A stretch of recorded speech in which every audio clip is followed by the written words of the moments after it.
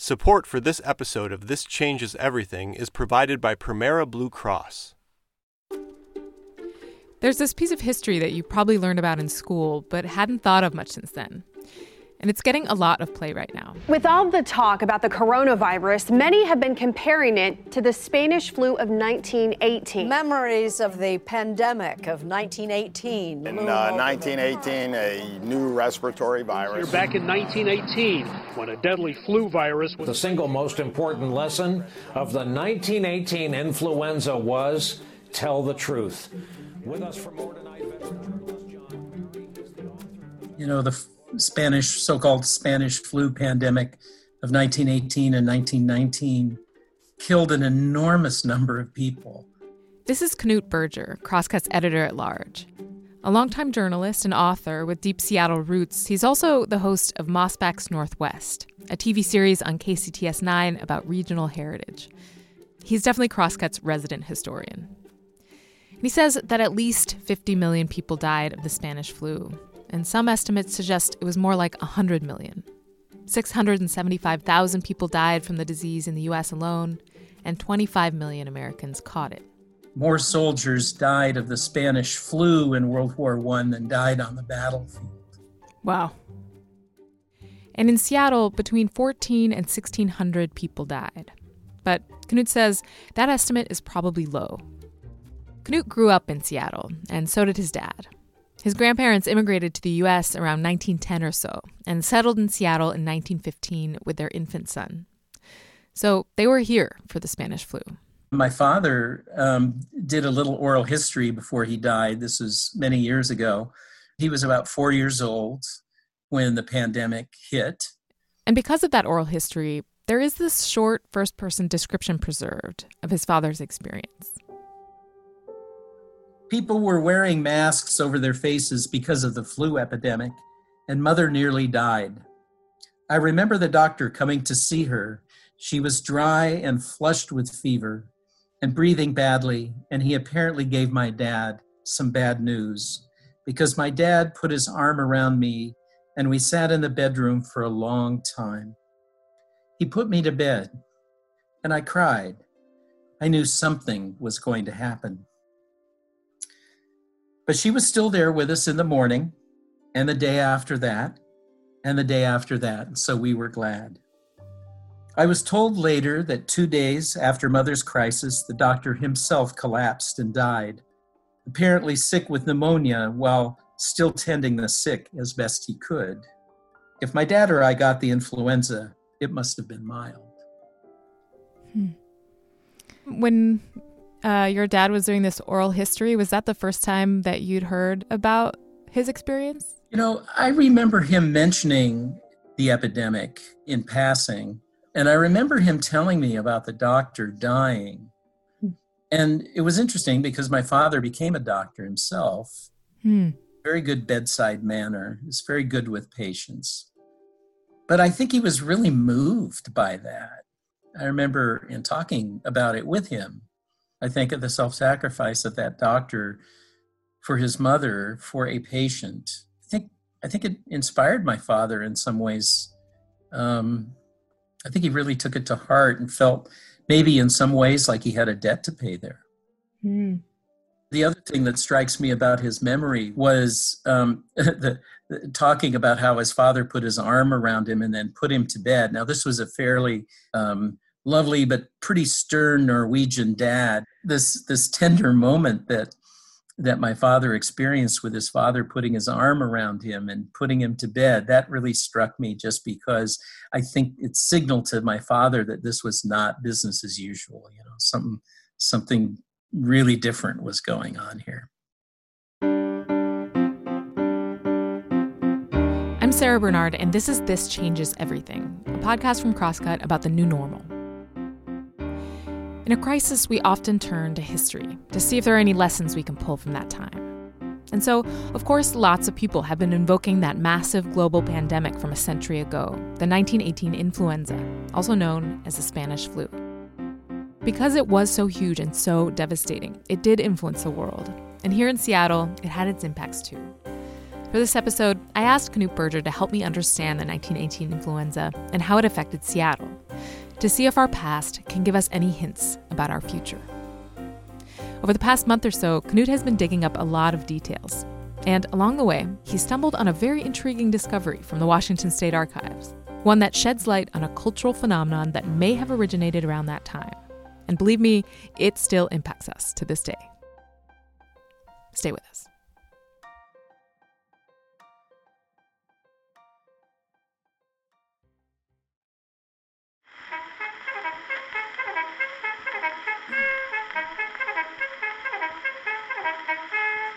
So the influenza of 1918 and 1919, it wasn't actually a Spanish flu by any means, as you've probably heard by now.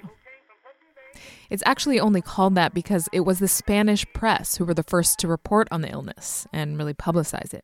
Spain was not fighting in World War I. They didn't have the censorship restrictions. Suppressing information about the flu was part of the propaganda effort, where people didn't want public morale to be eroded. Yeah, so it's kind of, it should be a study in a branding seminar or something, right? Like how the people who did the responsible thing in Spain by reporting what was happening end up being tagged with exactly the negative brand of the Spanish flu, like it was their fault. And there's no science or theory that I've seen that indicates Spain had anything, it was anything other than a victim. I mean, it is worth pointing out this happened at a time when people here were getting really crazy about immigration. And so maybe Spanish flu was just sort of a reflection of that, terror of the foreign. And while COVID-19 did in fact originate abroad in China, that sentiment sounds familiar, doesn't it? And do you think using the term Chinese virus, that puts Asian Americans at risk, that people might target them? No, not at all. I think they probably would agree with it 100%. It comes from China. There's nothing not to agree. Okay, how about the last question? And maybe this is partly our human ability to see patterns in all things, but there are some similarities between then and now. The daily newspapers, issued these reports that said how many new cases each day, how many people died each day. And we begin tonight with a disturbing milestone in this coronavirus pandemic. The death toll in this country surpassing 20,000. And then reiterating the warnings about social distancing. Those mitigation and social distancing efforts. The wearing of the masks. In light of these studies, the CDC is advising the use of non-medical cloth face covering. I've heard that literally hundreds of doctors and nurses died. Concern is also growing for doctors and nurses working tirelessly to help COVID-19 patients and contracting the virus themselves at an alarming rate. There was a lot of quackery also. Tonight, preying on people's fears in the middle of a national crisis. The feds say this LA man claimed he cured coronavirus. Tonight, he's under arrest. So the influenza happened toward the end of World War I. And while there isn't a clear consensus on the actual origins of the virus, we do know that it began spreading first among soldiers and military camps. It first showed up in Seattle a little later than in other places, September 1918. What was that experience like for Seattle residents at the time? Well, I think it sort of snuck up on them. It was kind of a boom time here. Another similarity? Our period of greatest growth was from the 1880s to about 1910. And from 1910 to 1920, Seattle grew by about 25%. But that was slow growth compared to what had happened in the previous decades. Okay, so Seattle was booming, but then this mysterious illness hit. And like now, local officials and doctors were scrambling to contain it. They mandated at one point fairly early on that you couldn't be out in public without wearing a medical mask. You couldn't ride public transit without wearing a medical mask. They knew that crowding was a problem. They closed the movie theaters. They closed the soda fountains. They closed the vaudeville shows. They outlawed dances. They banned charity events, concerts, all the kinds of things that might draw a crowd. And people had trouble adjusting to that. There are accounts in the papers of crowds of people gathering downtown and just kind of wandering the streets with nothing to do. But this is the age before TV. This is before home radio. Entertainment and socializing was out in public. So they eventually had to crack down. They began giving out tickets. They didn't really want to arrest people and put them in crowded jail cells. But I mean, it sounds like social distancing, if anything, it sounds like that was maybe the most effective thing. Yeah, I think it was. I think that was one of the lessons of it, was that it worked. There weren't a lot of treatments. Right. I mean, I read that, in fact, at the time, not every doctor agreed that it was caused by a virus. Yeah, that was really new. The idea of sort of viral influenza was a late 19th century discovery, in a sense. Which is maybe part of why there are all these imagined treatments for the disease being peddled all over the place. I was looking through the Seattle Times from 1919, and you see all these ads for patent medicines. I saw a big ad for treating influenza with Vicks VapoRub. People were turning to purgatives, clean out your system with a little, vegetable pill and these kinds of things. And in a sense, these cures of various kinds were filling a void, which was the professional medical community couldn't stop this thing. And you're seeing this now. The professional medical community is working as hard as it can, but so far it doesn't know how to stop this thing. And so there are all kinds of treatments and preventatives being floated out there, including a recommendation by President Trump to try what is basically a synthetic quinine, which is a medication used to treat malaria. In a last-minute news conference Sunday night, President Trump repeated that doctors should use the drug hydroxychloroquine. They should do it. What really do we have to lose? And this recommendation has led to at least one death when an Arizona man and his wife took a version of this drug because they believed it would help prevent COVID-19. An Arizona man in his 60s died after using chloroquine phosphate in an attempt to self-medicate the coronavirus. His wife also attempted self-medicating and is currently under critical care. I found ads in the Seattle papers advertising quinine. Really? Regular old quinine for the influenza. Huh. So 100 years later, we're trying to go back to a cure that didn't cure. At the very least, I've learned, quinine didn't do much in 1918. And so far, the president's recommended drug, hydroxychloroquine, has not been approved by the FDA as a treatment for coronavirus. No drug has. So the so-called Spanish flu was, of course, a very different virus, a different illness than COVID-19. And one of the ways it was different was that it was actually more likely to kill people who were young and healthy. And it seemed to attack people who had, you would think have a fair amount of stamina and robust immune systems. My grandmother and grandfather were in their mid-20s when they were facing it. Mm.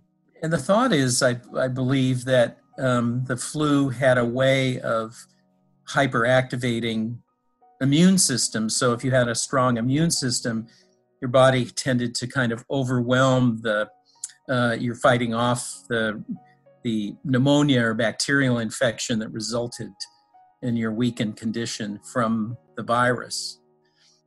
You read accounts of public health people going in to people's homes and finding entire families sick and family members all incapacitated. And there was a reference I've seen in more than one book to, the dead being stacked like cordwood because they couldn't process death fast enough.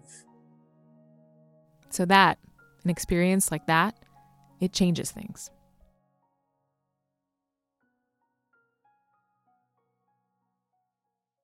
We'll get back to my conversation with Knut in just a minute. But first, a message from our sponsor, Premera Blue Cross. Premera Blue Cross was founded in Washington State. With offices in the Puget Sound area and Spokane, they know the profound impact the COVID-19 outbreak has had and will continue to have on our local communities. They joined the region's major employers who made the early decision to send employees home and help protect vulnerable family members, friends, and neighbors. The Premera team is in your corner and doing what they can to help during this health crisis. That includes covering COVID-19 tests and related office visits without out-of-pocket costs for most plan members. And they're working with the federal government toward free testing for all, regardless of health coverage. Premera has expanded virtual care options too, so people in Washington can get their symptoms checked by a doctor without leaving their home, or receive ongoing care, like mental health therapy. Premera is offering early prescription refills to make sure members have the medications they need at the ready. Mail order and 90-day refills are also available. Ask your pharmacist if you want to know more about your options. Premera continues to actively monitor the situation to find more ways they can help to stop the spread of COVID-19 and get treatment to those affected. Learn more about how your care is covered at Premera.com.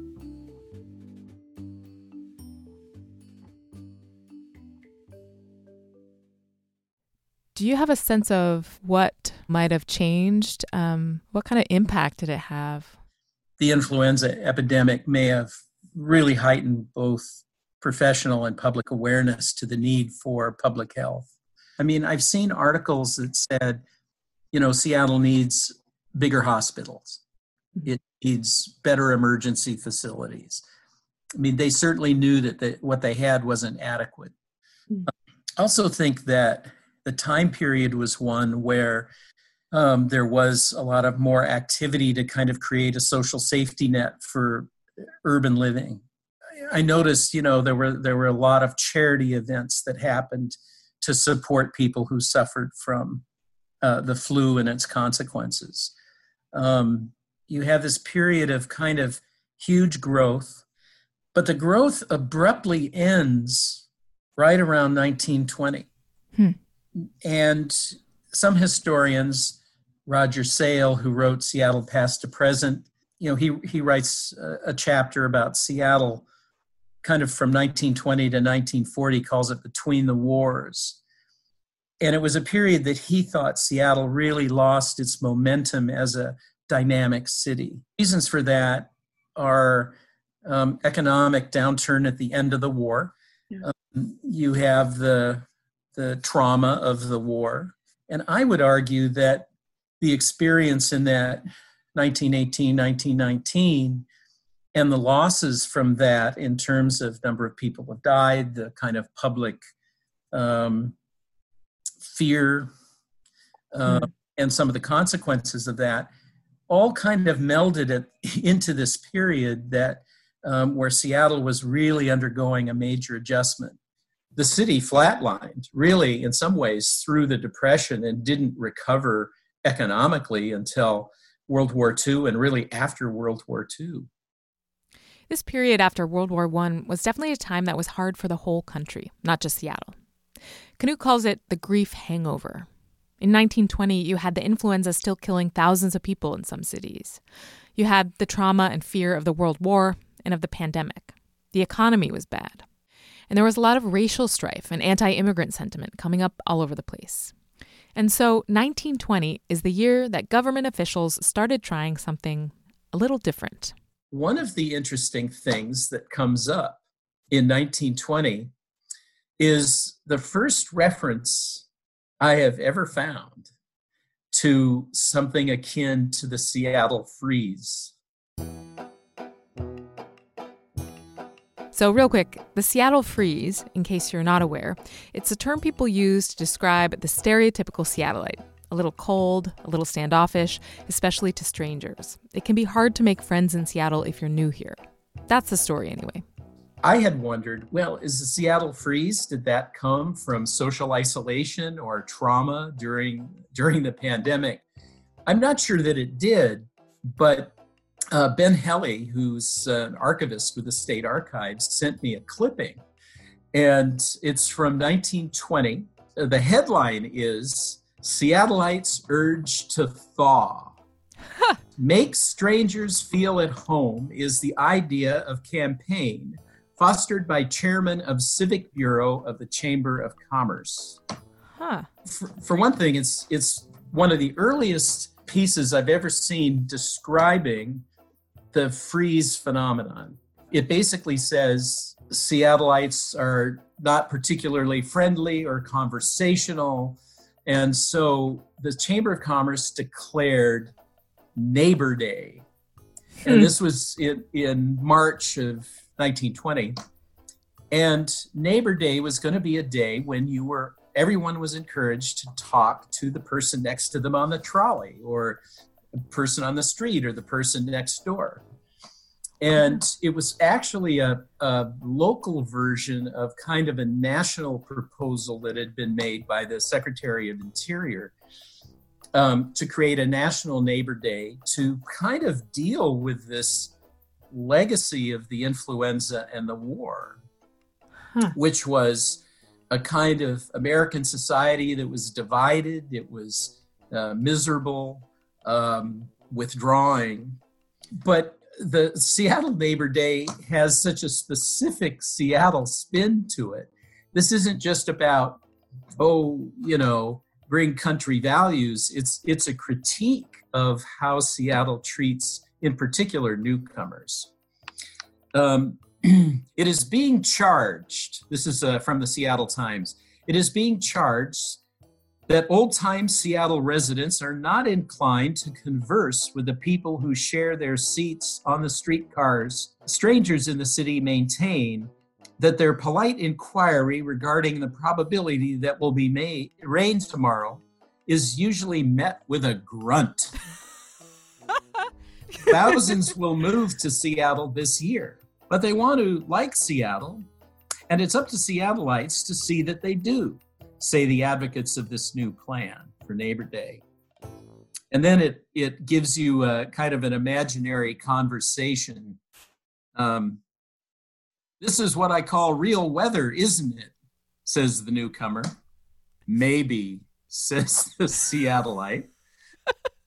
My wife's sister's cousin got in from Peoria, Illinois yesterday, and she says that down there, they're paying 20 cents for a loaf of bread. Can you beat it?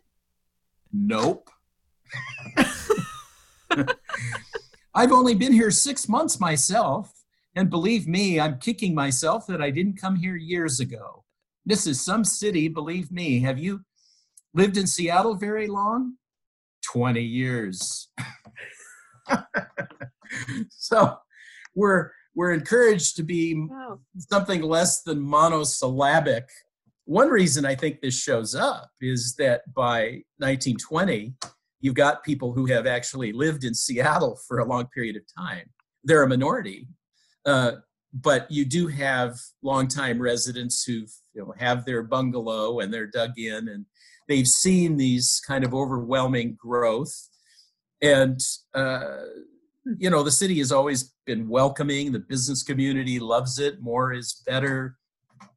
But you have a settling sort of middle class that's kind of not so sure, So, I don't think you can peg the Seattle freeze to specifically a traumatic reaction to the pandemic. But I think it's really interesting that these first references to it are in the immediate aftermath, trying to solve a problem that's been recognized as a result of the pandemic, war, and economic period.